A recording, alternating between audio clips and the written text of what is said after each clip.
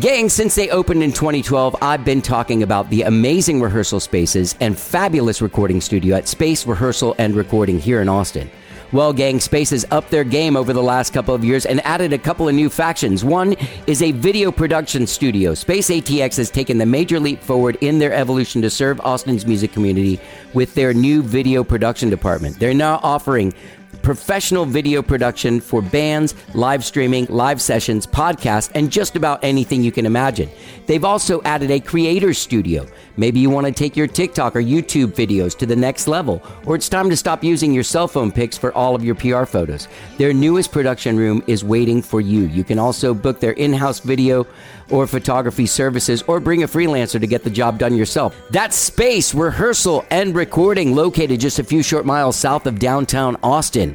They now offer rehearsal studios, audio recording, video production, a creator studio, and more. Go to spaceatx.com to find out more. And take the talent train from Schmoesville to Pro-Town with Space Rehearsal, Recording, and Video Production. Let's get down. Hey, gang, I want to make a quick announcement. Since we started this podcast in 2011, only the last 20 episodes have been available on the streaming services. You had to go back to the Podbean app or to the website, howdidigethere.podbean.com, to access past the last 20 episodes. Well, gang, big surprise. As of now, the last 100 episodes are available on all streaming sites. That includes the From the Vault episodes. All of the episodes, the last 100 episodes from this episode back, are available now on all streaming services, including Apple Podcasts, Spotify, TuneIn, Overcast. Go there. Whichever one you're subscribed to, whichever one you use the most, go subscribe to How Did I Get Here. Follow us, rate us, leave us a comment if you can, and check out the episodes, man. Get out there and enjoy the last 100 episodes of How Did I Get Here on your favorite streaming services. Let's get down. And you may ask yourself, well, how did I get here?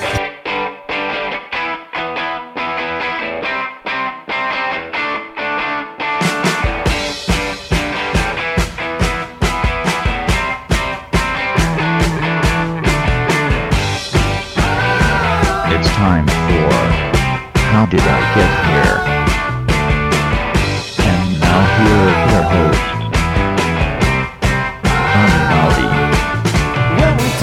All right, hello, I'm Johnny. I'm your host. Welcome to the show. I hope you guys have all had a good weekend, whatever it is you did this weekend. I want to thank everyone that reached out, wished me a happy birthday. This was my birthday weekend this last weekend. So I want to thank you guys for all the people that reached out and said happy birthday. Thank you so much. Means a lot to me.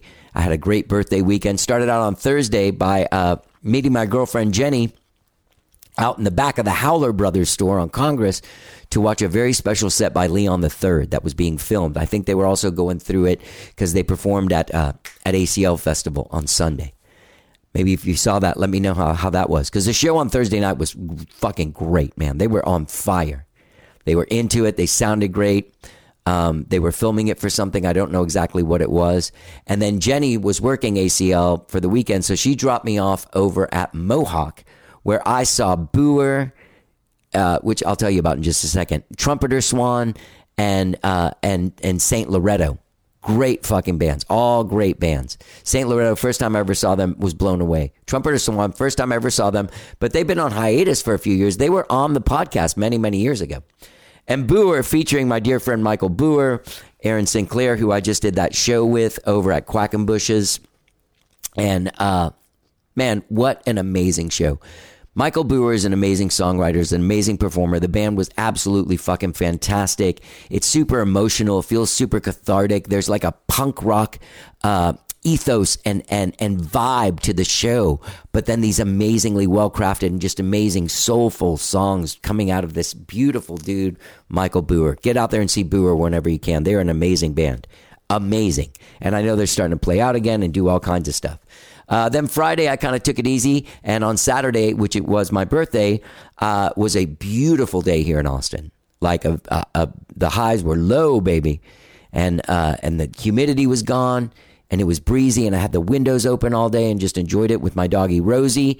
Then I headed to drop her off at my cousin's house, and my cousin Emily had made me some cupcakes for my birthday, which was really sweet. And then I drove to San Antonio to play a show with Skyrocket at Sam's Burger Joint. Fucking great show. First of all, Trish made little cakes for everyone. So I had all kinds of sweets to eat on Sunday. I'll tell you that right now. But delicious chocolate cake she made. Unbelievable. She made little personal cakes for everyone. It was nice. Everyone there has a, not everyone, but there's like 4 of us that have birthdays within like 3 weeks or a month of each other. So they're all kind of happening. It first starts with Paul English, then me, then Darren, then Benjamin. 4 of us with birthdays just back to back. So we did a little celebration of everyone. Everyone wished me a happy birthday on stage. I thought we played a really great show. It was a really fun show. San Antonio is a fun town to play. Saw a lot of the regulars that we get to see. It's always great to see their faces. And Sunday, my cousin Emily brought Rosie back to me. I just hung out all day, enjoyed the weather outside, and just kind of chilled out. So that was my weekend. Gang, I have a great big show for you today. I do. I have a great big show for you today. Singer-songwriter Joe James has a brand new record out called Found My Way. Unbelievable record. Not only that, he's had a pretty intense few years. And he's rediscovered his faith, hence the title, Found My Way. And he put out this great record back in September, played a great release show at Antone's. And we have an amazing conversation about life, about music, about songwriting, and a lot about faith and how faith plays into his life and into this record and into every song of this record. Amazing conversation. But before we talk to Joe James, we talk to my dear old friend Sarah Rucker, whose company Full Gallop Presents is having a great event on Sunday, October 22nd. That's this Sunday, October 22nd from 6 to 9. Oktoberfest Texas style. Sunday, October 22nd, 6 to 9 p.m. at Devil's Backbone Tavern in Fisher, Texas, featuring the music of Isaac Claus and the Lederhosen Junkies and Los Tex Maniacs. You can get tickets and get all kinds of stuff. Find out all about it by going to devilsbackbonetavern.com. Sarah and I have been friends for years, many years. And she worked for Clifford Antone, and started getting an interest in traditional American music, and then ended up working for Texas Folk Life for a long time. And now she started her own event production company called Full Gallop Presents. You can find them at fullgalloppresents.com. You can get tickets for this event at devilsbackbonetavern.com. That's Oktoberfest Texas style. Sunday, October 22nd, 6 to 9 at Devil's Backbone Tavern. All ages are welcome. Sarah and I have a great conversation about the event. It's pretty quick. And then we'll talk to Joe James. So before we talk to Joe James, this is my friend Sarah Rucker from Full Gallop Presents. Let's get down.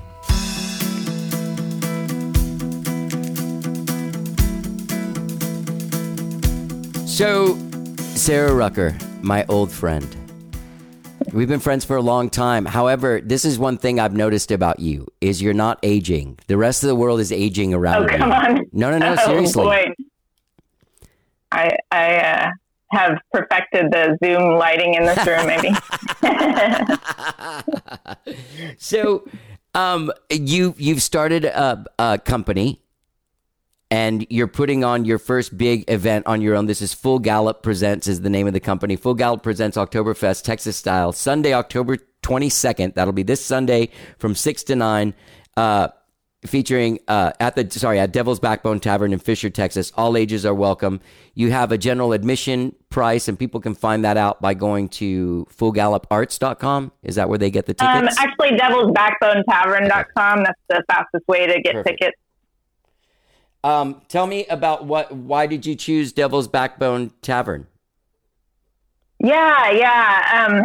So, and just real quick, I started Full Gallop in 2015 and have just been working with amazing people since then. So Full Gallop Presents is my first event series of my own events. And this Sunday's event, I chose Devil's Backbone because it is situated in a part of Texas that is kind of perfect for the history of celebrating Oktoberfest. Yes. And there's a lot of German immigration into that part of the state. And then what I'm doing with my show, Oktoberfest Texas Style, is showing the way the accordion was brought in by Europeans and both German immigrants and Mexican Americans took it up and invented conjunto music. So you'll be hearing polkas in English and Spanish, or polkas in German perhaps too. Oh, really? Yeah, they sometimes sing in German, yeah. Los Tex Maniacs, they do stuff in English and in Spanish? They do English and Spanish, awesome. Yeah. Mostly Spanish, probably. And also Isaac Klaus and the Lederhosen Junkies will be playing as well. You can go to devilsbackbonetavern.com to find out. So in your travels and in your journey to this place that you're at now, you've spent a lot of time in this sort of like indigenous Texas music. Like is that the right word to use? Indigenous? Yeah.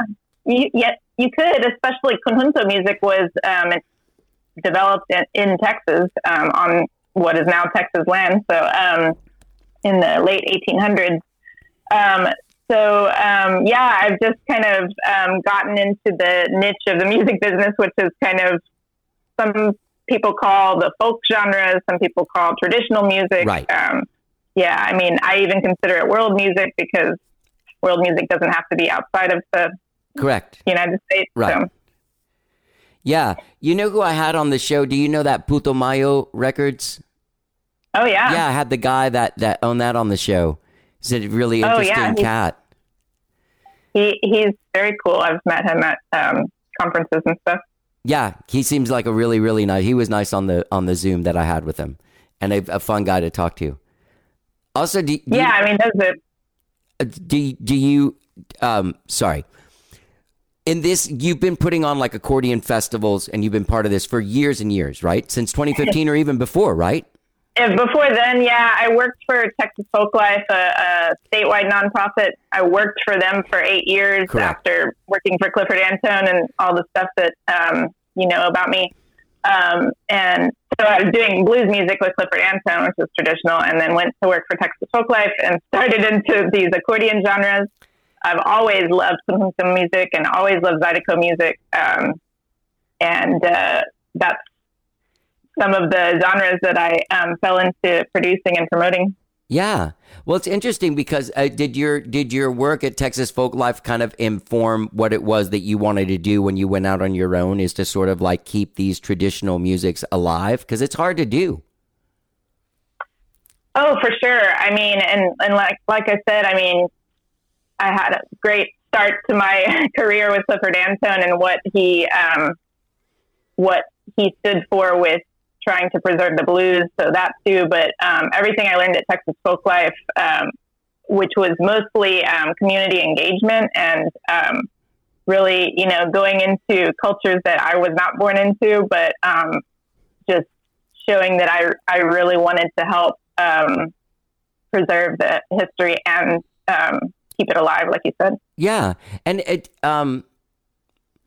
so this being your first, you were saying that you have some other events coming up. Are they also, what are they based in? Well, the first few events I have will sound a little bit all over the place, but I guess my the thing that brings it together as far as my mission through Full Gallop Presents series is just a tie to community and a tie to promoting people that have barriers against them for a number of reasons. So I have this Oktoberfest Texas style with polka and conjunto music, very like Texas based. And then on November 1st, I have an event at Butterfly Bar in East Austin called Monarchs on Manor, and it's kind of around like the butterfly migration, but awesome. We'll have some live music that's bringing in the Mexican traditions of Dia de los Muertos and how the monarch migration is a big part of that tradition, and just some kids activities and things to learn more. Because the Butterfly Bar, I don't know if you've been there. I've never been there. It's really cool. I love that venue. It's part of the Vortex Theater Complex. Okay, yeah. Yeah, and so they have a bar inside, and then they have an amazing Italian food truck outside, and just a really like relaxing outdoor vibe, and a stage and everything. And so, but they actually have a monarch. They have a butterfly kind of sanctuary. And my friend Alex Cogburn, we actually went to college together, and he kind of helps preserve that. They have milkweed and all sorts of, I mean, he knows all of the plants, all of the, so it's just something, it's part of this citywide thing called Roots and Wings Festival. And when I learned about that festival, I thought, oh my God, Butterfly Bar has this butterfly sanctuary that really I don't think many people know about it. They just go to have a good time and, you know, but so that's coming up November 1st. And then in December, I have the honor of presenting a world-renowned drag artist, also at the Vortex Theater, Tammy Brown, who was in the first season of RuPaul's Drag Race, and she is a very old friend of mine. We went to school together as well, and so I happened to reconnect, and she was interested in performing in Texas again because of everything that's going on with drag performance, and just trying to, you know, represent as a native Texan herself. And that'll be December 22nd and 23rd at the Vortex. Awesome. It's called Holiday Sparkle. It's a holiday themed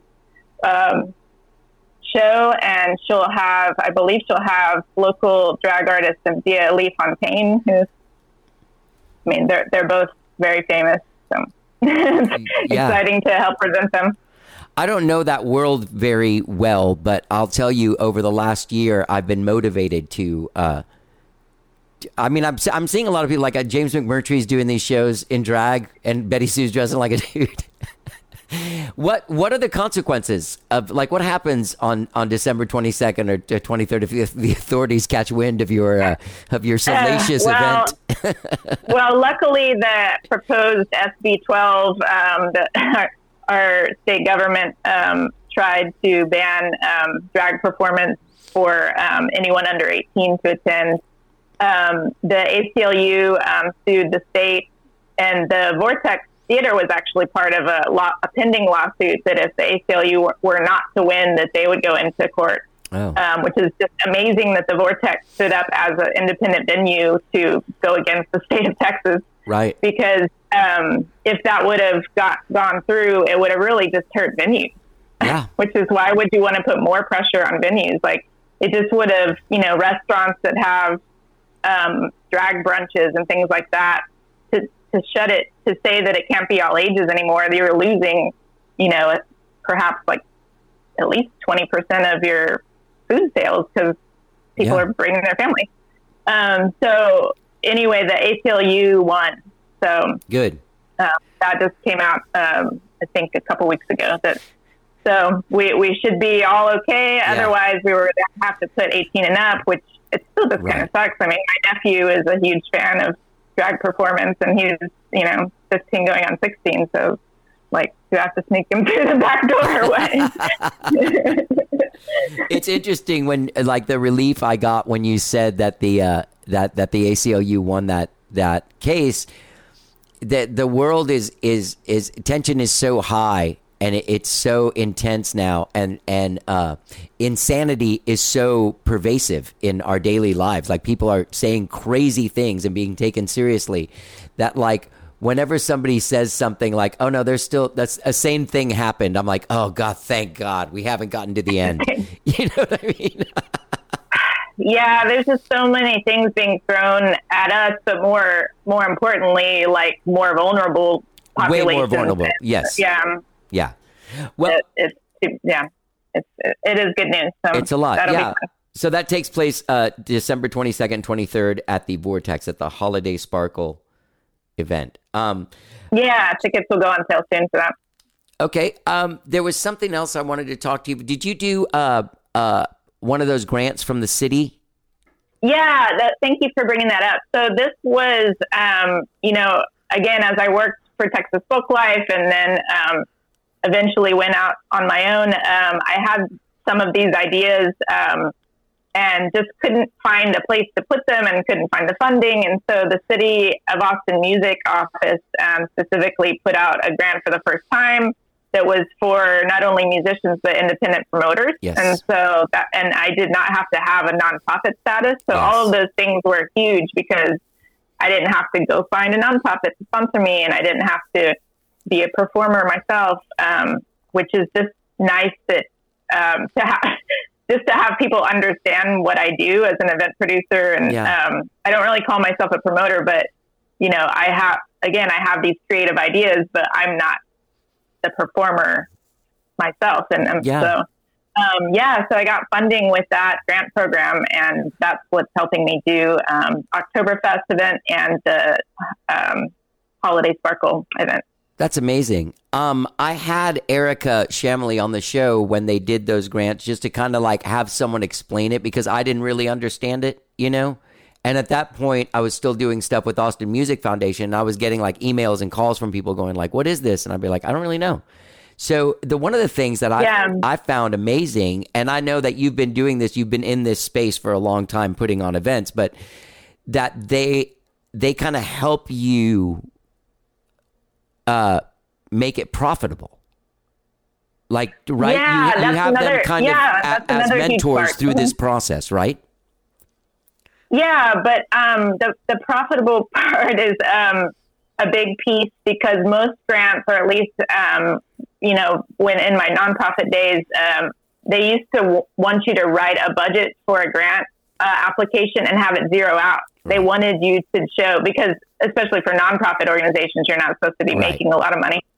But so this one has, when you applied for this music grant, it had like, how much are you going to make on ticket sales? Cool. And that was just it. It's just like, just tell us what you expect. They're not going to take it from me. They're not going to, or anything like that. And so that was like a relief and some freedom on my part, because I can work with Devil's Backbone and I can work with the artists and get everybody paid.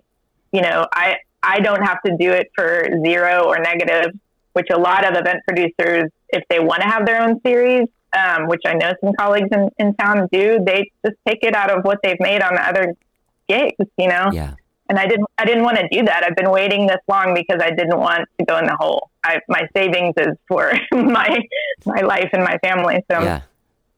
That's amazing. It's a really big deal, and I appreciate the music office. It's the first time they're doing it, and I actually spoke at the music commission meeting a couple weeks ago, because I just kind of wanted to understand the process better.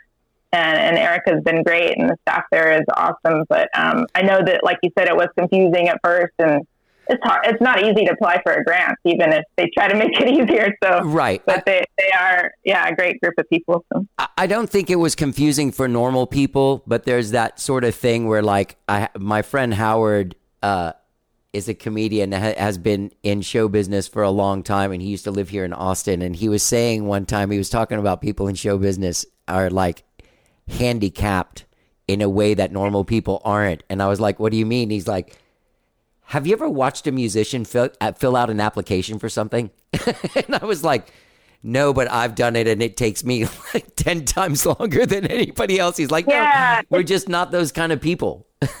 It's tough. So that's why I thought it needed explanation, because it was in depth, and it was very specific too. It wasn't like go make a record or something. It was like specifically for events, right?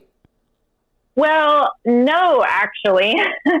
And so that's a point of improvement perhaps for their future grant applications, because they have a good pot of money from tourism, in the city to give future grants. But it could be for a grant for a recording project. Right. It was just project based, so I think that there was a little bit of That's correct. So it was open to me as an event producer, which was great because I hadn't seen that before, but it was actually open to musicians that wanted to record too. So, or present, or, put on their own shows. I also have to applaud them because it's one of those things where they're teaching you how to make money. It's like a teach a man to fish kind of thing that I was always hoping that. Yeah. Yeah. So hopefully like you'll glean something from these events, and your further ones would maybe be more successful because of what you got to learn in this experience. Yeah, I'm very appreciative, and it gave me like it took a little sweat off my brow to dive into to pay, like I said, getting everybody paid and making it right. So I'm excited for this first one coming up. Well, I'm really excited for you. I've known you for so long, since before you were in the thing. You were helping like sell merch at Bob Schneider shows, and like now, you've literally worked your way up to event producer with your own company. And I'm really, not to sound weird or condescending, but I'm very proud of you. Like I'm always like, oh, Sarah, look at her go. I appreciate that, friends. Yeah. I mean, it's hard, you've been doing your own thing for many years, and it doesn't mean that the confidence is always there every day when you wake up. Right. Well, experience doesn't always equate on confidence, but friends and support do. Yeah. Oh shoot. I don't think Jenny will be in town on Sunday, but I might come out. Maybe I'll bring my cousin Emily or something. It's going to be fun. I mean, I just learned, I did a site visit, so to speak, dropped off some flyers and stuff, and I did not know that the place was haunted, so that's fun. And it's cash only, which is super old school, but I'm going to be, I know they have an ATM, and I'm going to be taking cards for tickets. So, we're making it a little bit into the 21st century there, but, everything you're saying though is so on brand with Robin Ludwig. You know, I mean? It is amazing. They have haunted. a jukebox. They only take cash. Yeah, I mean, they're just keeping it the way it was, and there's still some regulars from back in the day, and or whenever they were last operating before the Ludwig bought it. But when I walked in, they were putting Charlie's CDs on the jukebox, so that was just so cool to see. I mean, it's such a family operation, and their family is legendary, and of course, in their own right in the state. Robin and Lunch Meat, but Charlie and Bruce and the whole whole family. So, it's going to be fun, and I feel like it's like 40 miles south of Austin, so it's right outside of Wimberley, and it's like halfway between San Antonio and Austin. So I also felt like Tex Maniacs are from San Antonio, and a lot of people hopefully will come from Austin. So. Yeah. Well, congratulations. This is Full Gallop Presents Oktoberfest Texas Style Sunday, October 22nd, 6 to 9 p.m. at Devil's Backbone Tavern in Fisher, Texas. Go to devilsbackbonetavern.com for tickets. You will get to see Isaac Klaus and the Lederhosen Junkies, Los Tex Maniacs, and also bring your dancing shoes and get ready to polka. Yeah, man. Well, congratulations, Sarah. Thank you so much. Thanks for having me. Good luck. No problem. I love Sarah Rucker. Always great to talk to her. She's so fantastic, man. I'm so lucky to get to be in a band with her husband, who's also fantastic. Oh, Sarah Rucker, man. Don't forget, Full Gallop Presents Oktoberfest Texas Style this Sunday, October 22nd, 6 to 9 p.m. at Devil's Backbone Tavern in Fisher, Texas. Go to devilsbackbonetavern.com for all of your Oktoberfest Texas Style needs. All right? I want to thank Sarah for doing the show. Go to fullgalloppresents.com to find out what else they're doing. Okay? All right, gang. Let's talk to singer-songwriter Joe James, whose brand new record, Found My Way, is available now wherever it is you stream and download music. Now, we have a really great conversation. His last offering was an EP in 2020 called Back Home that he wrote when his wife took ill. We have a great conversation about that. It's how grateful he was to have her back. And then they went through 2020. Then he went through personal issues. Then he started reconnecting with his faith.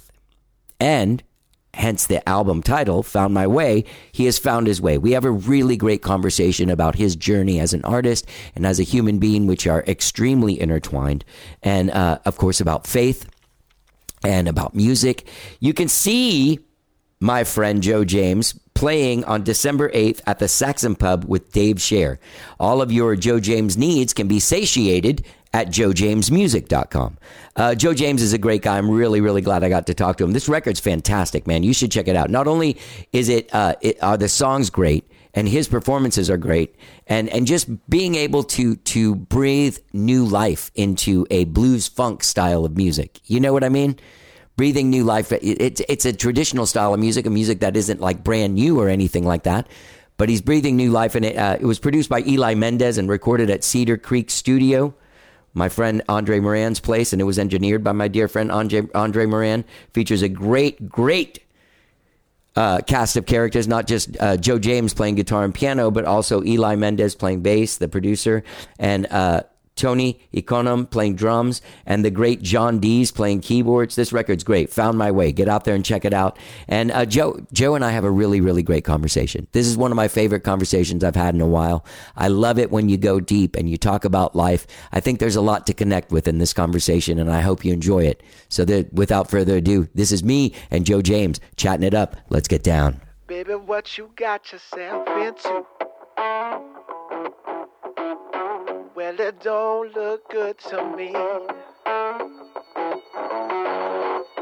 And every turn is against you. Said, baby, won't you come and see? Yeah. So come on down to the river, baby. Let the water soothe your soul. So come on down. You were getting a little comfortable with my guitar. I was like, am I going to have to pry that from his cold dead hands when he leaves? I know. Dude, this record, Found My Way, is amazing. It's great. Thank you. And I've seen you've done some, you did my friend Bobby Sharon's show. Oh yeah, Love Bobby. him, the Cobra Cast. Uh-huh. I love that guy. Yeah, me too. And going through your stuff, I noticed that you reached out a few years ago to me on Instagram. Yeah. Because I was like, I got to get this Joe James guy on. So I'm like, I don't know how to find him. I'll find him on Instagram. And I went to the Instagram, and there were these messages from before. Wow, from how long ago? Like when you were putting out the Back to Home. Oh, okay. Mm-hmm. So, 2020. Yeah. Yeah, during the lockdown. Yeah, but I don't think you knew what this was, because you asked me to play a song from it, and I was like, this is an interview show. Okay, yeah. And you're like, okay, later. That's probably okay, bye. But this record, Found My Way. It's gorgeous, and you're like, Thanks, there's a certain element of like Austin that to me has kind of slid away, and that's sort of like this the funk and blues based band. You know what I mean? Mm-hmm. And Totally. you do it like, but it's not. I don't know how to say this. It's not like, oh, he's got that Austin, but there's that music informs this record a lot. Well, that means a lot, me. man. Yeah, I mean, it does mean a lot. I'm huge on the. I think with the funk element and that rhythm funk type of thing. I started playing bass when I was 8. My dad's a bass player. And drums when I was 10. So those were my first instruments. So I'm in love with that, like the rhythm section. So a lot of that real deep pocket of this album comes from that. You know, it comes from me being kind of a stickler of the pocket and that rhythm and that funk and that soul. It feels so good. What's the opening song? Down to the River. Down to the River. That's funky as shit. Oh man, thanks. Yeah, it's this album. I tell everyone that when I was explaining to the producer and also audio engineer about like what do you want this album to sound like, and I can't get really technical, but I could tell you in Joe James terms of like what I want it to sound like. So I'm like, I want it to sound like an old gritty blues club on a Saturday night, like us sweating, blood, sweat, and tears, and then a gospel church on a Sunday morning. I want the two of those sonic sounds to marry, and fortunately, the guys I'm working with are great, so they're like, okay, yeah, we know exactly what you're talking about. And so sonically, they capture that sound. Andre's a great friend of mine. I love. Andre's awesome, Yeah. man, and he was just so fun to work with. And a funny story about trying to when we were shopping around for a studio, I wanted everything to mean something with this record, and like the lyrics, they have a deep meaning. The people I have involved, deep meaning, and even the album art, it all means something. I didn't want to just throw something together. Thanks for the vinyl, by the way. Yeah, of course, I was hoping man. I would get. I really do love this album cover. I actually even wrote. I never write this down, but hold on. I'm going to tell you right now. Spencer Robes Designs. Yep. Gorgeous. Sorry. Thanks, man. No, you're good. And we went to a few places in Cedar Creek Studio. That was the last place, and we pull up, and I'm like, is this the right spot? You know, because how do these people get so much land in the middle of Boston? It's just like, and it looks. I mean, there's weeds, and there's an old barn. And I'm like, are we gonna get killed out here? And then so I text Andre, and I'm like, I think we're here, and he's like, yeah, you're here. And so we walk in, and I'm like, oh, this is it, man. This is like this. It felt like home. It felt lived in. It had scars on the outside, but it was so much life on the inside. And I was like, that's just my testimony. That's a story of my life. Like, you know, the scars are just a reminder for me that I've made it. I survived all of those things in the past, and that's what the studio felt like walking into it. And I was like, man, we're recording here. It was like instantly before he even played us anything. Wow. Yeah. Thank God it sounded good, right? Yeah. Well, we did listen. That could have been there's in getting into this, I guess we'll just get into it, because I'm fascinated with this sort of thing, because I'm not void of faith, but I'm void of faith. Sure, yeah, right. And I see people. You know Natalie Price? Yeah. Okay, so like somebody like Natalie Price, Love I've had her. this conversation, like deep, long conversations with her. She's obviously somebody who has faith, right? And even in conversations that we've had on here, so I'm not like outing her in any way. Sure. That in even looking for a partner in life, one of the things is that person hold dear the same faith that she does, right? Right. Correct. Yeah. And there's you reached out to me in 2020 to come on the show, and your wife had been through some kind of illness, and you basically made a record in tribute to her making it through. Right. If I'm not mistaken. Okay. Yeah, that was the Back Home record was for her. She fell ill to a disease called Crohn's and colitis, Crohn's disease, and she's had that for a while. She had a terrible flare up, which like almost took her life. Yeah, it's awful. Sorry. And so she, at the end of 2019, she was in really bad shape. And so, of course, as a songwriter, the way I coped was to write stuff down. So I was writing these songs and had enough for an album, and ended up releasing it in 2020. We weren't sure if we were going to, but I was like, this is the perfect time. It's an album, about healing, about getting through a tough time. And so I was like, we'll release it, and it did really well. It was like top 10 in the blues charts. It was like it did well during that time. But yeah, that was one thing for us. It was like the most hardest. One of the most hardest things we've ever faced. But yeah, I wrote the whole entire album is dedicated to her and her just being a powerhouse of a human being. Kind of making it through that extremely tough time, Yeah. So, you grew up playing in the church. Mm-hmm. Your dad was a bass player. He wasn't like a preacher or something. Oh well, yes, he was a preacher. Oh, he was. Oh okay. Yeah, he did the whole '80s thing on Hollywood Boulevard. He was. Oh, that hair band. Yeah, he was in a hair band. He was a bass player in in the '80s. Yeah. So that was fun. And then he was in a few bands growing up, but he became a pastor, and so that was the majority of my life, was knowing him as a pastor. Him and my uncle were both pastors at the same church. Was that a response to sort of the life of this vapid sort of like strip clubs and drinking all night and Possibly. and partying your ass off and sort of like trying to be famous and wearing women's clothes and makeup and stuff? And makeup. Possibly. I don't know. Yeah, they had some type of transformation. I know, hearing who they were, because they were really rough around the edges. My dad's a twin. He has a twin brother, who unfortunately passed away. Oh, but sorry. no, yeah, but he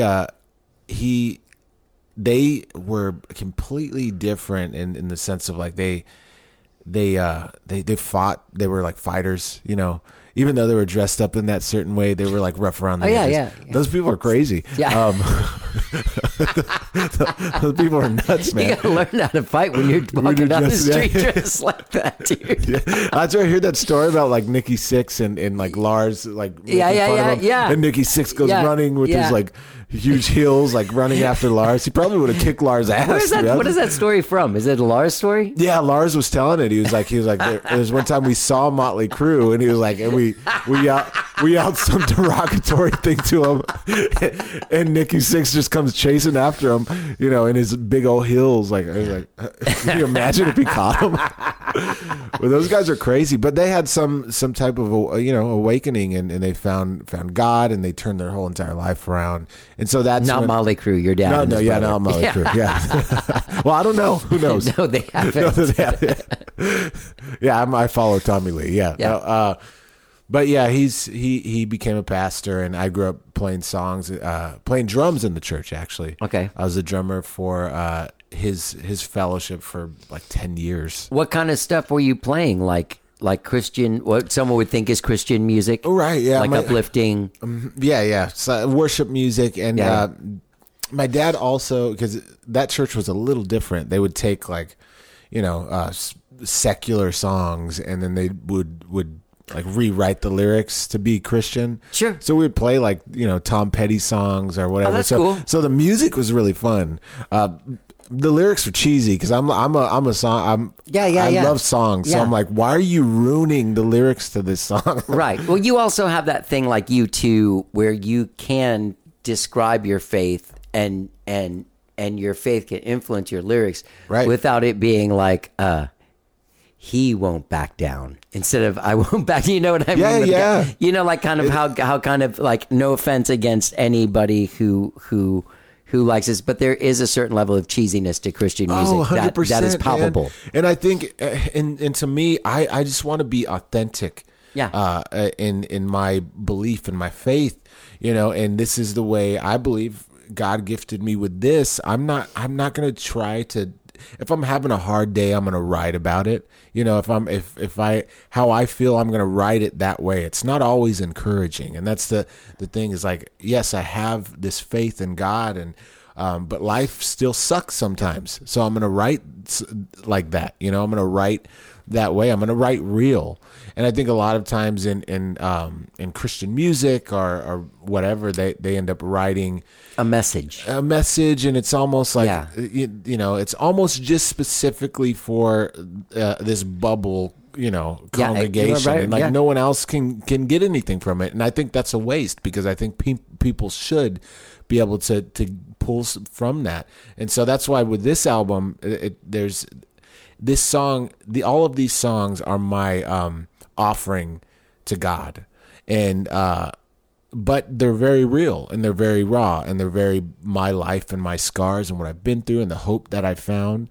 But I just can't write that way. And a friend of mine, when I came back to faith, my friend Josh Lopez, I stepped away from music. I went through a very dark time, and I started listening to worship music, which was very encouraging, But I started listening to this worship music. And it started to influence my writing, Right. And so I started writing that way. And he was like, and this is another Christian guy tells me, no, don't write that way. Right. Like write the way you write. Right. Like how you've been writing, write that way. Right. And I'm like, you could do that? And he's like, of course you could do that, man. Like, just write how you write. And I was like, oh. So that was a huge kind of, eye-opener for me of like, oh, I can just be myself and write this way, I got to tell you, it's really, it's natural. It's inspiring on it. Hey, dude, we're having a conversation about faith. Yeah, it's like, I see something. Yeah, it's a squirrel or something. Rosie, come on. Hey, but you had at some point, so you grew up with that. And did you have faith as a kid? And like when you were 8 and you were playing drums in the, Or were you just kind of like going through the motions of what your parents? Oh, sure. I was going through the motions. I believe 100% it was just going through the motions, tradition. That's what it was for me. I didn't I didn't have a relationship with God until 2.5 years ago. Even though I grew up in the church and all of these, I was influenced to do certain things or to maybe pray when this happens or whatever. You weren't really connected. I wasn't connected at all. Yeah. And so I had to find my way, and that's what the album title is, I had to find my own way. I had to find my relationship, because it's not my dad's relationship or my mom's or my sister's or brother's. It's mine. Well, then that makes sense. Then how sort of prevalent and how like the questions are on here, because like the Lay It Down song, it's like you're asking the questions. Yeah. Oh yeah. 100%. Like you're and in Found My Way, there's a line in there that my faith took its time, and that's I was trying to like kind of figure this out. Like, so I read the thing in your bio. There's just like one line, it informs what you do, and there's a thing I actually wrote it down because I thought it was really beautiful and something that people should. Something that makes me sad that people that are supposed to have faith, which is what's turned me off to it, can be so hypocritical and whatever. But that your music is rooted in faith, and you use the music to bring hope and light to others. There's a lot more to it, but that's essentially what you said. Paraphrase. Yeah, exactly. I mean, and that's the problem, and it's unfortunate, but and those are I mean, it's the majority, but not everybody. But that's what turns a lot of people off to the faith, is you have these people who are a bit can be a bit hypocritical in the sense of they're just in this little bubble, and they judge everyone around them, and for me, I'm like I want to go out and I want to show them this living water and this breath of life and this beautiful thing that I found hope in, and hopefully they can grab that and they can, and that's what we are actually called to do as ambassadors of the kingdom of heaven, is to go out and be that light into the world. And I think a lot of times we just get a lot of people, pointing fingers and judging others, which I always just revert back to my best friend, my main man, Jesus, like what he did, like the woman at the well, or the woman caught in adultery. We forget that he was just this beautiful man, this God in human form come down, showing you how to live, and he didn't hang out with the religious people, and he hung out with, he didn't even have a home, and the Pharisees came and they knocked at the door when he was sitting with the prostitutes and the tax collectors and all the deemed dirty people. And they're asking, what are you doing? Why are you with them? If you claim to be God, if you claim to be somebody. And he says, well, the well have no need of a physician. So I'm with the broken and the sick people. Like, you guys think you're all fine. Why would I hang out with you? And that's the kind of same thing that's happening today. It's like, you guys think you're fine. And someone said this to me, which I thought was the craziest thing to ponder. But if Jesus were to walk amongst us today and come to your church, you would have to show Jesus how to have church. Yeah, he doesn't know. No, you'd have to show the person that you're claiming to worship how to have church. He'd be like, what is the lights, and why are you guys like where's it? Like, where's the broken? Where's the sick? And where are the people that need help? Why is there an 8-year-old drummer in the band? And why does the pastor have a G-Wagon? It's those things. But I don't want to hate on those people. But no. That is the thing, is like, that's what turns a lot of people off, is because we get Western Christianity has turned into something. It's weaponized. That I'm not. Yeah, it's weaponized, and it says that in the biblical scripture that man will use the Bible to do that. To weaponize scripture to fit them. And that's not okay. We should be spreading the love of God and the light and hope, like this album does, to the masses. Yeah. So where'd you grow up? I like you, man. This is Thanks, man. you're really cool.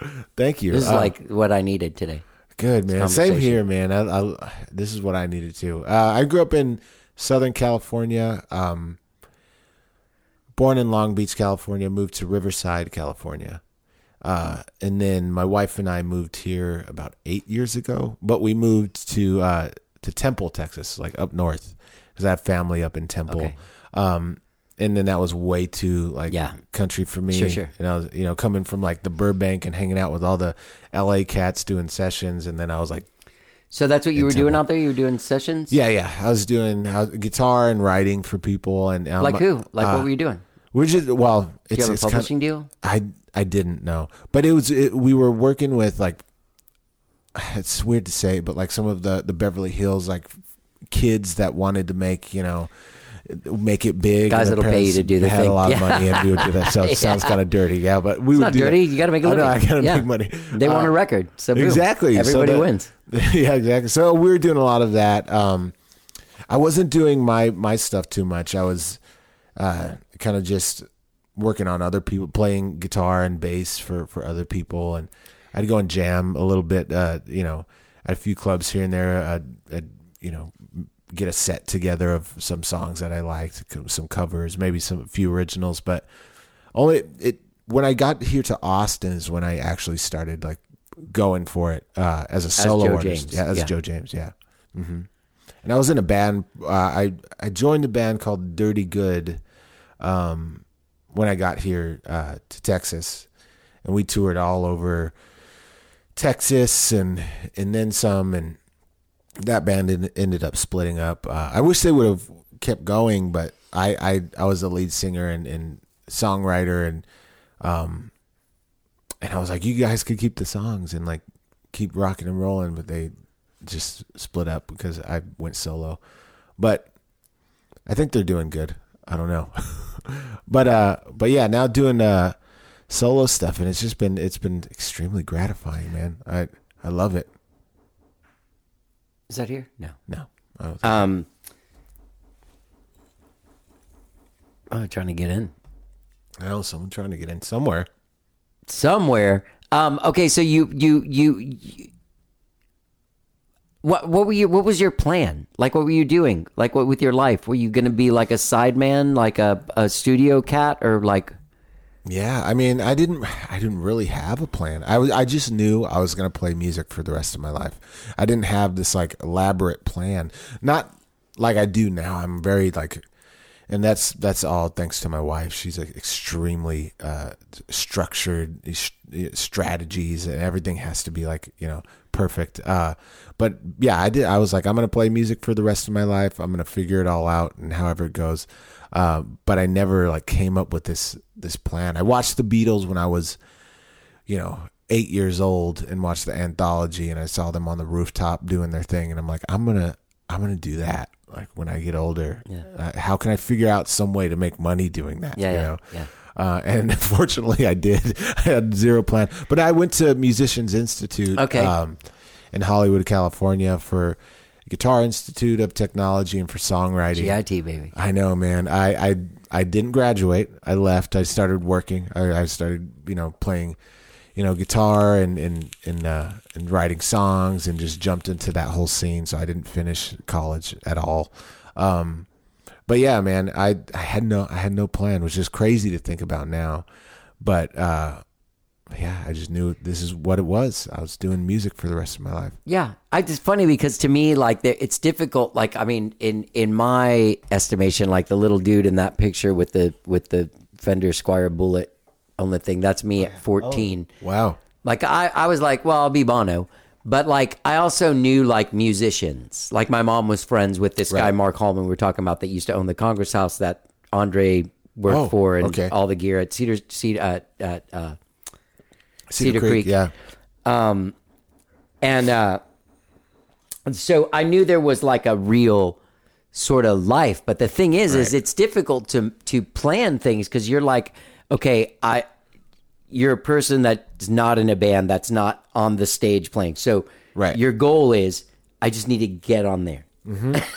Yeah. Just need to switch positions from the audience guy to the stage guy. That takes so much work. Right. Yeah. to it pull really that does. switch off. And then once you get on there, you're like, okay, I'm on this stage. I need to get on that stage over. Like, Yeah. it's difficult to make like what's your 5-year plan? Like, I don't know. I've got 6 months where I'm trying to play at this place. You know what I mean? Exactly. Yeah. Like I want to headline the Mint and sell it out or whatever. Right. Yeah. You know? Yeah, and I mean exactly. That's what it was during that time. I mean, now it's more put Sure. together, but because I have a team and I've kind of built it up to. But I was very fortunate, man. I mean, you don't get me wrong. I worked my ass off, but like, I never had this like plan of like, this is what I'm going to do or this is what I'm going to do. I'm like, I'm going to play music and whatever I need to do to get there, and whoever I need to meet. Like, I need to work my butt off. I know I need to work somehow. So I would go and, work at studios, or I'd do this, or I'd play in bands. And from that is where I started to really learn how things worked within, the entertainment business, and then just started to apply that to my career. I'm like, oh, her writer said this on it. No, she was working with that person. Oh, you have to have a manager or a tour manager you have to budget this stuff and you have to do that. And so I started, in rehearsals and this and that. And, you have to have a musicians and what does all of this mean? So I'm like, I figured that out pretty quickly of like how to run this as a business. It's not easy to learn that lesson. No, man. No, because and I don't drink either, and I'm a sober guy, and so I'm really focused on the brand and the business, sure. and marketing and PR and all of that stuff to grow this thing. And I know what it takes, and I know it takes more people than me, and I have a really good team around me that I trust and that are my friends and that help build this thing now. So yeah, I'm really fortunate that it's gotten to this point. But I was a sponge, I think. So I'd never had a plan, but I just absorbed. If I saw things that were working for this artist, and I'm like, oh, that works for them. Oh, I'm gonna try that. Like, I'm gonna try doing that. Or a musician, like, oh, he's doing this, and he called that person, and he knows that guy. Should I know that guy? And so it was a bit like that, Did you drink at one point? Did you have like a scene? Yeah, I did. Dude? Yeah, I partied pretty hard, man. But I was in the party scene, especially in LA, and a little bit out here. But yeah, But you were married when you moved out here. Mm-hmm. Yeah. Your wife, what does she do? She's a cosmetologist. She does hair. Oh, cool. She's actually starting her own business. She's been in the business for like 14 years, and she's amazing. She do dudes? Yeah. Hair? Uh-huh. She and women's hair, but she's mostly focused, like, she's like a barber. Rock dudes hair? Yeah, dudes man. in rock? Yeah. Like myself? Yeah, I don't have a steady person. Yeah, come to. I mean, she does. We're converting our dining room into a hair Podcast studio. No. Into podcast, yeah, exactly. That'd be cool upstairs. But yeah, this has been a dream of hers, and we're at a point now where she can do that. Okay. So yeah, just come over to our house, man. Get your hair cut. Yeah, she's awesome, man. She's so cool. All right, so sorry, I didn't mean to sidetrack. So she was like, I'm not outing her if she doesn't want to. Like, no, I don't want to get into anything that's going to make anybody mad. But was she? You guys were like a party. You go out, have some cocktails, have some drinks, stay out late. Well, she's an introvert, so she's like, you go do your thing, okay, and I'm just gonna be at the house. But I'm an extrovert. I love people, so I was always out, But that life, I think I did it a lot to be around people and community and stuff like that. But then I realized you're at bars. There's a downward, you start to fall down this little slope, and I'm like, it's not actually for me. So I backed away and just came extremely focused on the music and the career in my career. What scene were you falling into when you came here? Like you said, you played with that band and they broke up, but where were you playing? Like, what was the like what all was the going on worst 8 years bars ago, and 2015? Yeah, we're playing like we'd go out to like Midland and play out there in some bars. It was Who was booking it? You guys? And what was it? Original music? Mostly original, yeah.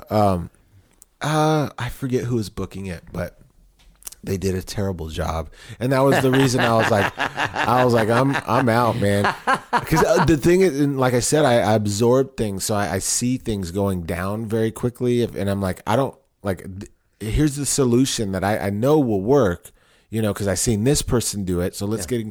We might have to invest some money to do, you know, X, Y, and Z, but it'll get us out of playing for 4 hours and making, $300 for a 5-member band, you know, and we're playing 5 hours away from our house. Like, you know, let's figure this out, because it's not like the best business model. So, so that was the biggest thing that like pulled me away from it. I'm like, what are we doing? Like, you know, maybe this worked in the 60s and 70s, but like things have progressed, and like there's different ways to do stuff now.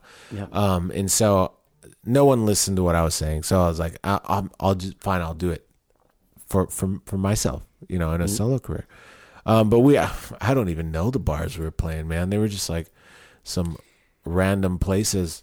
Do you play in that thing that what's it? It's like some kind of wedding band?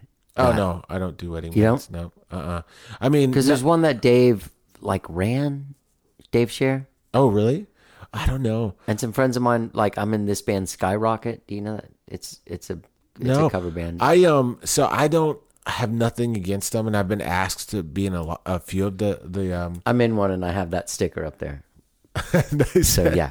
No, but I can't. I don't know, man. I don't know if you get this from me, but I just cannot be. I cannot, like, I have to be authentic to me fully. Like, I can't. I'm down. If I'm gonna sing a cover, it's gonna sound like Joe James. Sure. Like we do come together, you know, and we do a Tedeschi Trucks song, and like, but it just sounds like me, and everyone's like, you know, oh man, how'd you come up with that version? Like, what'd you do? I'm like, I think I'm playing it that way. Like, I think I'm covering it. You know? I have that. This band Skyrocket, everyone's very good, and it can be very true. But I know exactly what you mean. Those guys, when they do it, like they adopt an accent of the person singing and all that stuff, and it like I can't do that. I mean, I have nothing against it. You know, I have a lot of friends in wedding bands and cover bands, and I've been asked to be in there, but I'm like, look, guys, I'm not. Well, you're such a great singer. I'm like, you know what I mean, and that's what they want. They want me to sing, a really great and I'm singer. like, and also shred. I'm like, I'm not going to be able to do, because I think they see me do it with my stuff, and they're like, that's so appealing, and they're like, oh, that you sound. But you're not going to bring that level of soul to. I'm not going to bring it the to Motown Review. Exactly. I can't. I won't be able to do it. And that's cool, man. I was like that. I mean, I was like that. I remember walking, like in the '90s, early '90s. Walking down 6th Street, there's a place, Maggie Mae's, and I remember it wasn't 6th Street wasn't littered with cover bands. It was mostly like original bands. Yeah. But here's this cover band. I remember stopping on the way to my gig on Thursday nights, and I would look at this band through the window and be like, I'll quit before I have to do that. Yeah. But I actually like doing it, and I've actually become a better musician from it, and it's really nice to get paid. Sure, yeah. When you go play gigs, like in a way that you're like, wow, this is like really awesome. You know? Yeah. I mean, in that thing too, I know there's good money in, but I feel like I've been extremely blessed with certain companies that are hiring me specifically for me. Dude, you should run with it. Yeah, exactly. I will. That going for it. Yeah, I will. And I mean, you know, I'm making really good money, just like, and sometimes I'm glorified wallpaper at some of these, but I'm like, it's no big deal. Like it gives me time to set up the showcases and all of these things, and so I feel extremely blessed that's happened. Do you do like the airport and stuff? Yeah, I do that kind of stuff. Yep, do that, and have a few wineries. I haven't in a while, but I've done a few. I have these few companies that put on events, these big events, and they're like, we want to hire some authentic Austin musician. And I'm like, and they're like, oh, that's Joe, you know? Yeah. And so I'll come out and I'll play, and, you know, and people ignore you, but you're making a couple grand. You're like, sweet, man, you know? Shit. Yeah, dude. Yeah. So it's working out, man. I'm thankful for it. Yeah. So, all right. So Joe, you're living here in Austin. You had put out that Joe James EP, which by the way is good too. Thank you, man. It's not as exciting production No offense to whoever produced it, even if it was you. No problem. It's definitely like the new one. Like the new one like jumps out of speakers. Like it's like oh, this could like you can put this on the radio in between two songs and it wouldn't lose fidelity. Yeah. In any way, which is no good, man. That's I love to hear that because I mean I want this one to be better than the last one. Sure, of course. And my buddy Eli Menezes is a huge part of that. He's the one who produced this brand new album, Found My Way, and he played bass. And he played bass, Sweet bass. yeah. And he's a fantastic musician. He's very extremely musical and creative. So working with him, I explained to him, and he's also a follower of Christ as well. So he's like, we connected in that point on that, but then he got my vision and my story and how I wanted to tell that, not only with my vocal melody and the lyrics, but also sonically. So when I was explaining like Gritty Blues Club and Gospel Church, he's like, yeah, I know the sounds and the chords and everything that we can make that happen. Yeah. And he's brilliant, man. I couldn't have picked a better person to produce that album, man. He killed it. Yeah. Couldn't have gotten a better keyboard player for this record than John Dees. Dees on keys, yeah. That guy's fucking great. I know. I don't think I know him very well, but I see him on a lot of stuff, and I'm always he's the best, yeah. Yeah. And he's also a believer too, man. He's a man of faith as well. So like it's just all of these guys, and it was organic. I didn't go out like searching for this. But he was, when I first came back to the faith, John Dees was one that reached out to me and was like really pouring into me, and he means a lot to me, more spiritually than like musically. So it made sense for him to be. So you don't mind if I steal him? No, yeah, go for it. No, you gotta ask Gary.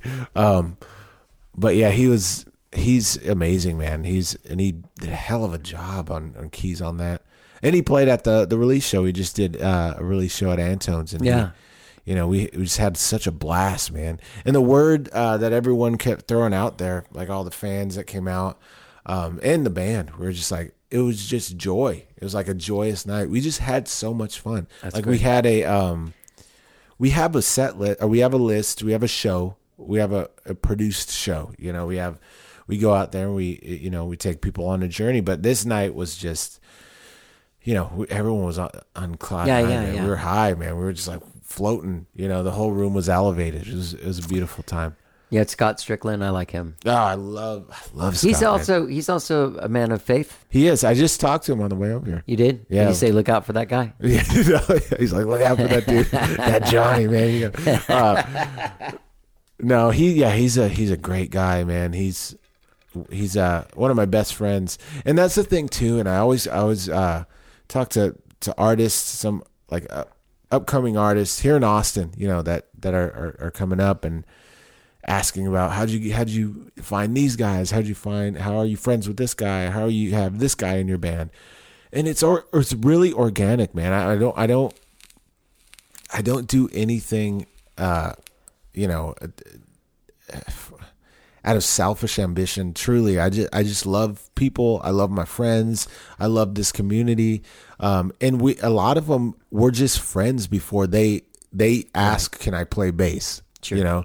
And I'm never like, oh, play bass so I can you have the best bass player and guitar player or keys player. It's just like, I don't really give a shit. We could just hang out forever and you'll never. One of my best friends is Michael Davila, who's one of the most killer drummers in town. Yeah. We haven't played on a gig together ever.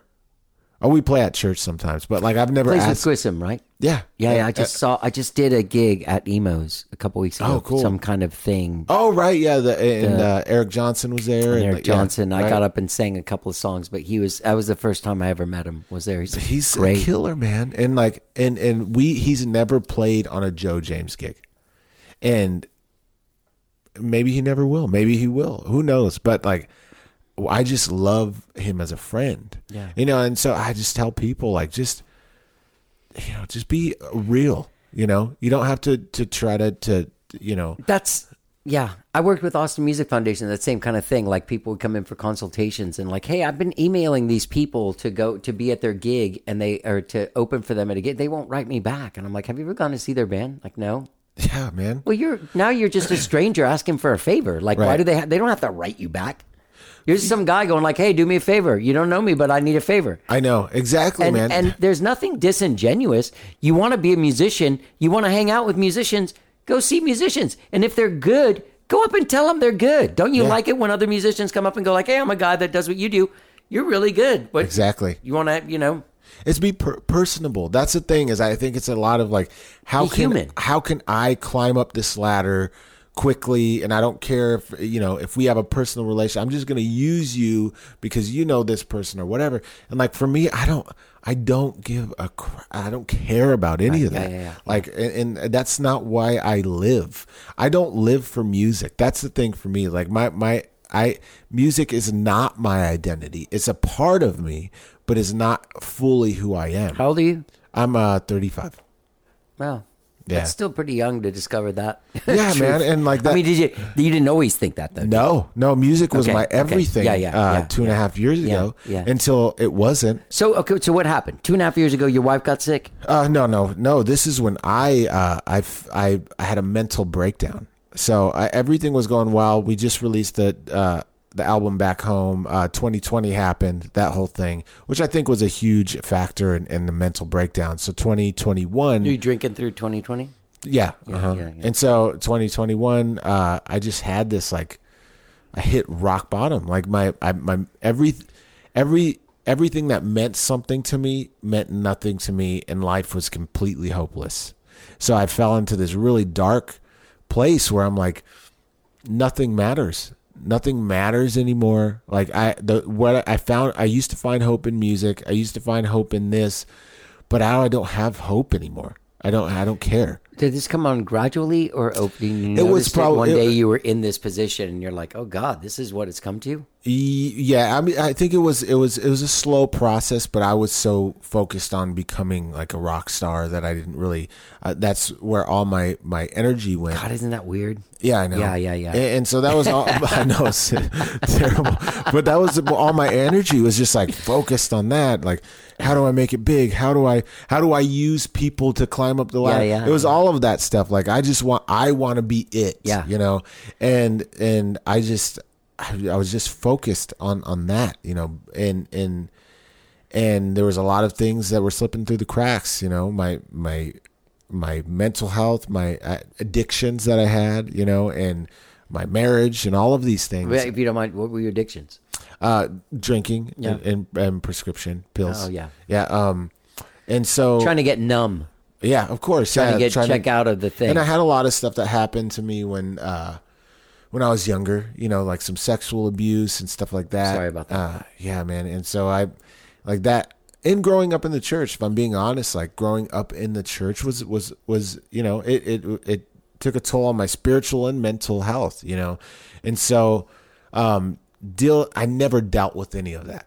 And so I just buried it. Just kept going. And just kept numbing it, and I kept going, and I kept, trying to become this. Because becoming famous takes all of that away.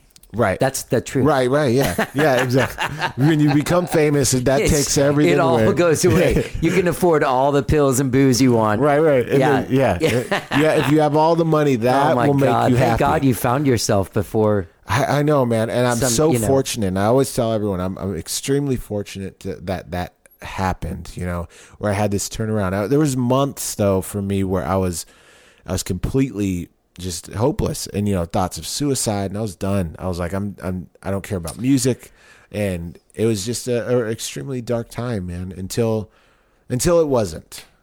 And that was the big turnaround for me is What turns something like that around though? Because right now there's somebody listening for sure that's like, I'm in that thing. I'm in this sinking thing. How do I pull the nose up of the plane before I crash into the earth? Well, first off, I will say that don't expect it to be a light switch. That's the thing. I think a lot of people want a quick fix. That's why there's antidepressants. That's why there's alcohol. That's why there's all these things that like it's very, and it obviously doesn't work. And it doesn't work. You still hit a bottom. Right. Exactly. With all that great shit you had. Exactly. And so, I mean, I always, I want to let people know. I want to be real. It's like it takes work, and it's not a quick light switch and you're fine, But for me, the big turnaround, of course, like this album is my faith. And I was at this point where I was just, I didn't believe in God anymore. I didn't believe in, like, I didn't want anything to do with Christians or church or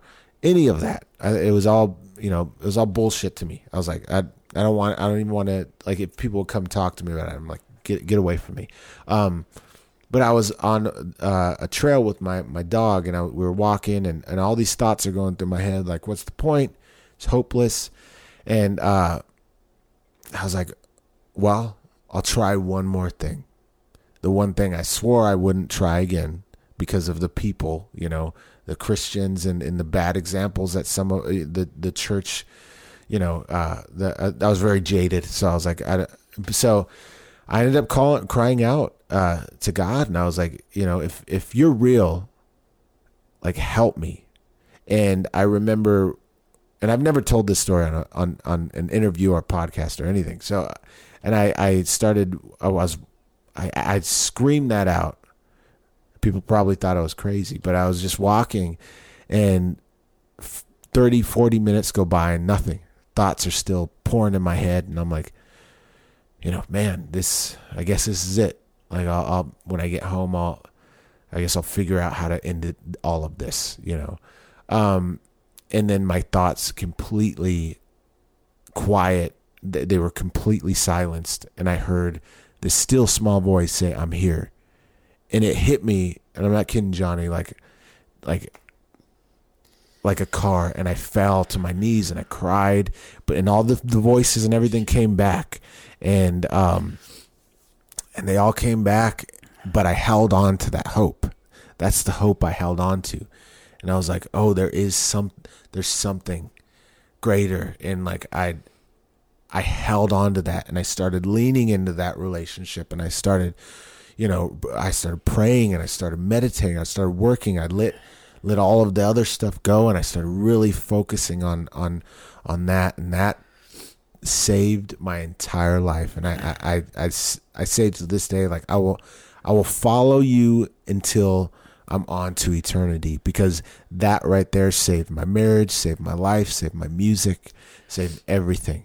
And I'll tell that, I'll remember that for the rest of my life here on earth. That's really powerful. Sorry, it's emotional. No, man. Like, that's some heavy shit, man.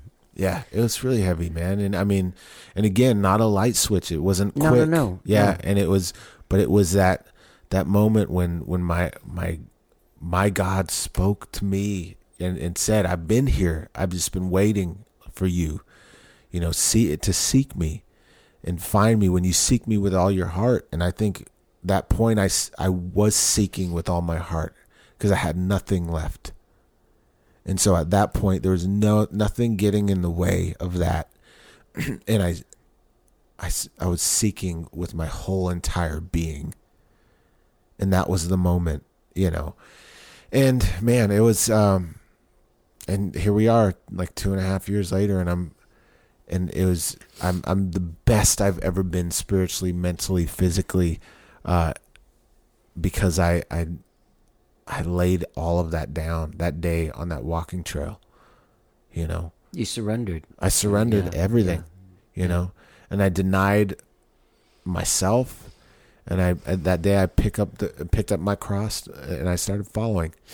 And it was huge, man. And I mean, again, and I never want to try to preach at anyone, because that's not not what I'm here to do. But no, I don't think you are. I think you're just telling your story. I'm just telling what God has done for me, and if that touches you and someone wants to talk more about it, I'm always open. But I mean, I'm never going to push it on anybody, but I will let you know why I am the way I am. Yeah.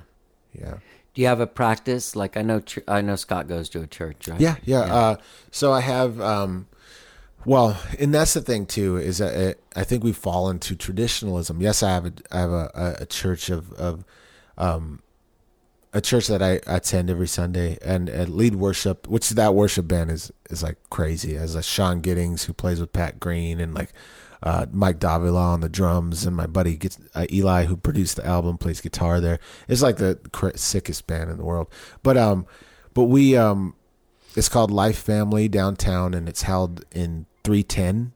So it's held it's held inside of a music venue. So it was very familiar for me to walk into that. I go by there with Rosie and Jack, because Jack, who works there, Jack, has the treats and the water out there for the dogs. So we always put that as part of our walk Jack, on man. Sundays when we go. So I've been by there. Yeah, man. Okay. And they're great people. That's definitely my community. But it's the practice is more outside of Sundays. I think Sundays is where you get to pour into each other, but the real practice and the practice of the Holy Spirit and is every single day, every single hour. I prayed before I got here. I prayed this morning. I jogged and I prayed. I mean, my wife do devotionals every morning, and we get from the scripture, the biblical scriptures, like, this encouragement and conviction and enlightening and like all of these things that, and it's a practice. It's an everyday thing that we've been doing from that moment till today. And I've watched it reshape my life and also reshape hers. But yeah, we definitely have a body, a community of people, and that's Life Family downtown, which, it's like the coolest folks, man. Like it's, do you know a guy named Lou Apollo? He's a guitar player around town. Cool dude, great singer-songwriter, a blues guy. But he started attending, so he's going there now. So you got all like these, musicians, Like a rock scene. The church looks cool. Yeah. We're all dressed, I remember when I was a teenager, I lived here, and I guess I was like 15 or something, and we 15 or 16, and we went to, my mom started going to the, what's the super hippy-dippy liberal one? I'm really drawing a blank on people's names today.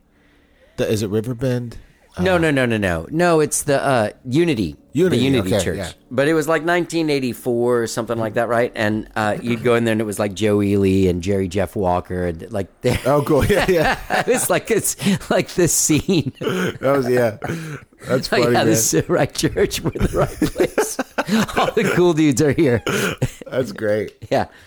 But yeah, it's definitely important. I found that because to be honest, I went into Life Family and the campus pastor there, Derek, will tell you I went in there judging every single thing, because I was so jaded by the church growing up, and they were just great. Like he was great. We went out and had coffee. He would come to the Continental and watch us, and I was like, pastor coming into the club, like what the heck is going on? But so it was like. But it really showed us a new way, which was really beautiful, man. I love Life Family downtown. They're great, man.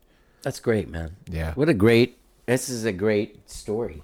Thanks, man. Yeah. Yeah. It's the only one I can tell. And your wife got into it too. Mm-hmm. Yeah. And I mean, and that was another thing as well. I remember calling a friend of mine because she was like, "You're crazy." I was like, now my husband's a Jesus freak. Yeah, you know what I mean? Exactly. She was like, my husband's a Jesus freak and he's crazy, and and it was like that for a while. I can see that. And I remember calling a friend of mine, and talking to him. A friend of mine named Matt New, and we were on The Voice together. We did The Voice thing, and at that time, I wanted nothing to do with church or the church people or God, and he was.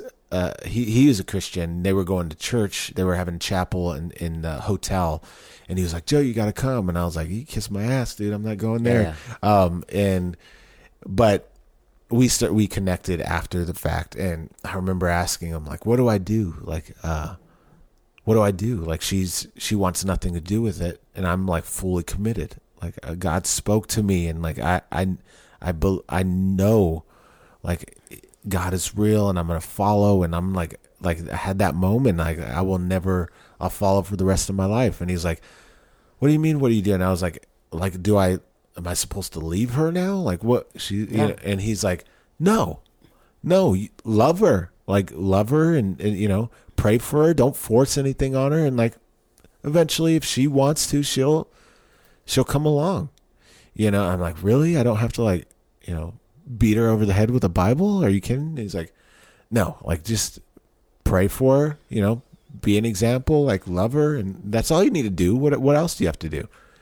And I'm like, okay. And I did. And eventually she's like, I watched her starting to be interested in these things and, asking questions. And then she had this real like breakdown moment where like she had a big depression, and then I watched that completely transform and her blossom into what she is right now. Wow. So it was very like my whole life is that like organic type of thing, and it just happened happened very organically and in the right time, Yeah. thankfully, And you made a bitchin' record and I made a mission record too. Yeah. to boot. Like, If anything, man, like thank you God for letting me give me the story to make this, amazing record. yeah. I know that you're doing a show later this week or something. But, this won't be coming out for a few weeks. So Okay, no, we actually we could promote a show. Yeah, what do you got? It's later in the year, December 8th. We'll be at Saxon Pub. Dave Shear and Joe James doing a double headlining gig. Shitfest. Yeah, I know, man. I It's gonna be a good one. love Dave Shear. Man, I'm like the biggest fan of Dave Shear. Don't tell him that. Well, yeah, tell him that. But I saw him when I first got to town. I got asked to play this event at the Gatsby on 6th, which is closed now. And it was like this weird music and wine pairing thing. And so it was like me doing a duo set with acoustic on the bottom with this like light wine, and then Dave Shear Trio was on the second floor doing his rocking thing, and then they had Beetroot Revival on the on the third, so they're pairing wine with that. And so I had no clue who Dave or Beetroot or any of these guys were, which they're all now like really good friends of mine. So I go up and I'm watching Dave after my set. Blew me away. Like I completely, I was like, who is this? And I need an autograph after. And I was completely fangirling. And I remember releasing some music, and I had him play on this song called Gypsy Soul. Well, I had him in mind, and I was such a fangirl that I was like, does anyone know that guy Dave Shear? And I was like, because I want him to play guitar, but I don't know if he'll even play guitar on my record, like, on this album or on this song. And they're like, yeah, he'll play guitar. Just ask him. And I'm like, really? He'll play guitar? Someone gave me his number, and I was like, I felt weird having his number. It was the funniest thing, man. But now we're like really great friends. And I always tell him that story. And I'm like, I'm still like, your biggest fan. Like he's amazing. Yeah, he is amazing. Great songwriter, singer, and then of course he does things with that guitar that Great drummer too, man. yeah, great drummer, piano player, bass player. He played bass with us a couple like a month and a half ago. My bass player couldn't make the gig, and again I was so like nervous to text him. Like I actually texted him and asked him if he knew a bass player, and I was like, do you know a bass player? And he was like, yeah, me. And I was like, I'm not gonna have you play bass while I'm and playing then he guitar. has to watch you play lead Yeah, guitar. I'm like, hell no, dude. Fuck that. Are you crazy? Come on. But he did, Yeah. and it was the most He's cool. intimidating thing, dude. He's a amazing bass player as well. But yeah, so we're doing that December 8th. Joe James and Dave Shear. You know, Ben Jones come out and sing. I hope so. I love Ben Jones. Me man. too, man. It's a talented cat. Oh man, he is. I love that guy. And I did this Paul McCartney birthday thing with him. Oh really? And then he asked me to do a John Lennon birthday thing with him. And then I was in the middle of learning all these songs for Skyrocket, and I did all these shows with Fastball, so I was in the middle of learning their songs too. Yeah. And I was like, I don't want to learn any songs. more. Yeah, like song overload. No, Ben Jones is so great, man. I remember we were doing a Sonic Guild, formerly Black Fret. We were doing an event for them, and Ben was at this event, and he was so encouraging, man. Like he came up afterward, and he was like, I don't believe in God, or I don't have that type of faith that you do. He's like, but whatever you did tonight, like took me to church, and I cried, and like there was a whole experience, and I was like, oh man, like, and he was like, keep doing that, and I was like, I will, like, that's awesome. Keep doing it. Yeah, Ben Jones is awesome, man. If I'm supposed to play in New York on December 7th, But if I'm back by December 8th, I'll go to that show. Yeah, come I'd on love out. I'd love to see you live. And man, this has been great. You brought me to tears. Oh, Your man. story and everything. It's just really, really moving story, really cool guy. And again, just such a great record. People need to check this out. Found My Way. Go to joejamesmusic.com. What's your wife's name? Chelsea. She's a good person. Oh, she's I even a know. rock. Yeah, she's I bet amazing. she's nice. Also, get the blade ready because I like blade cuts. I don't want to. All right, dude. Yeah, heck yeah. Cuts by Chels, man. She's gonna be doing it. All right.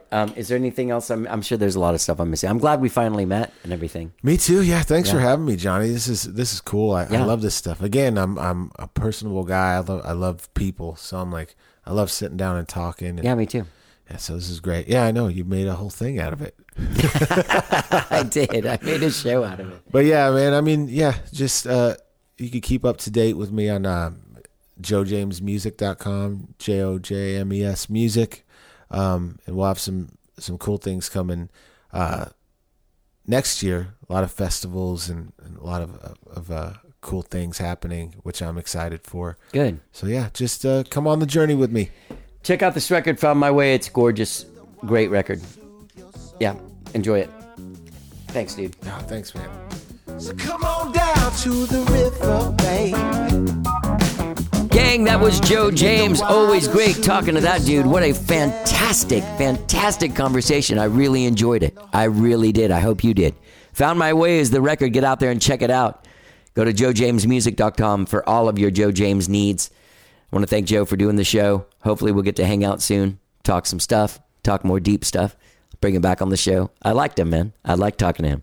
Hey, gang, don't forget when you're out there checking out joejamesmusic.com, you can subscribe to this podcast wherever it is that you find podcasts, be it Spotify, Apple Podcasts, TuneIn, Overcast, anywhere, man. New shows every Tuesday and every Friday. A lot of Saturday nights, late at night, we drop a From the Vault episode because we have so many episodes, so many new listeners. All right? Don't forget to subscribe. Don't forget to rate us. Don't forget to let us know how you're doing. All right, everyone, have a great week. Whatever it is you're doing, let's get down. Yeah. Well, to find you something new. Yeah. So come on down to the river, baby. And let the water soothe your soul. So come on down to the river, baby. Let the water soothe your soul, yeah. So baby, won't you wear your starry crown? Go ahead and lay your burdens down. Nothing can come against you. Go ahead and do what you're meant to. Won't you wear your starry crown? Go ahead and lay your burdens down. Nothing can come against you. Go ahead and do what you're meant to.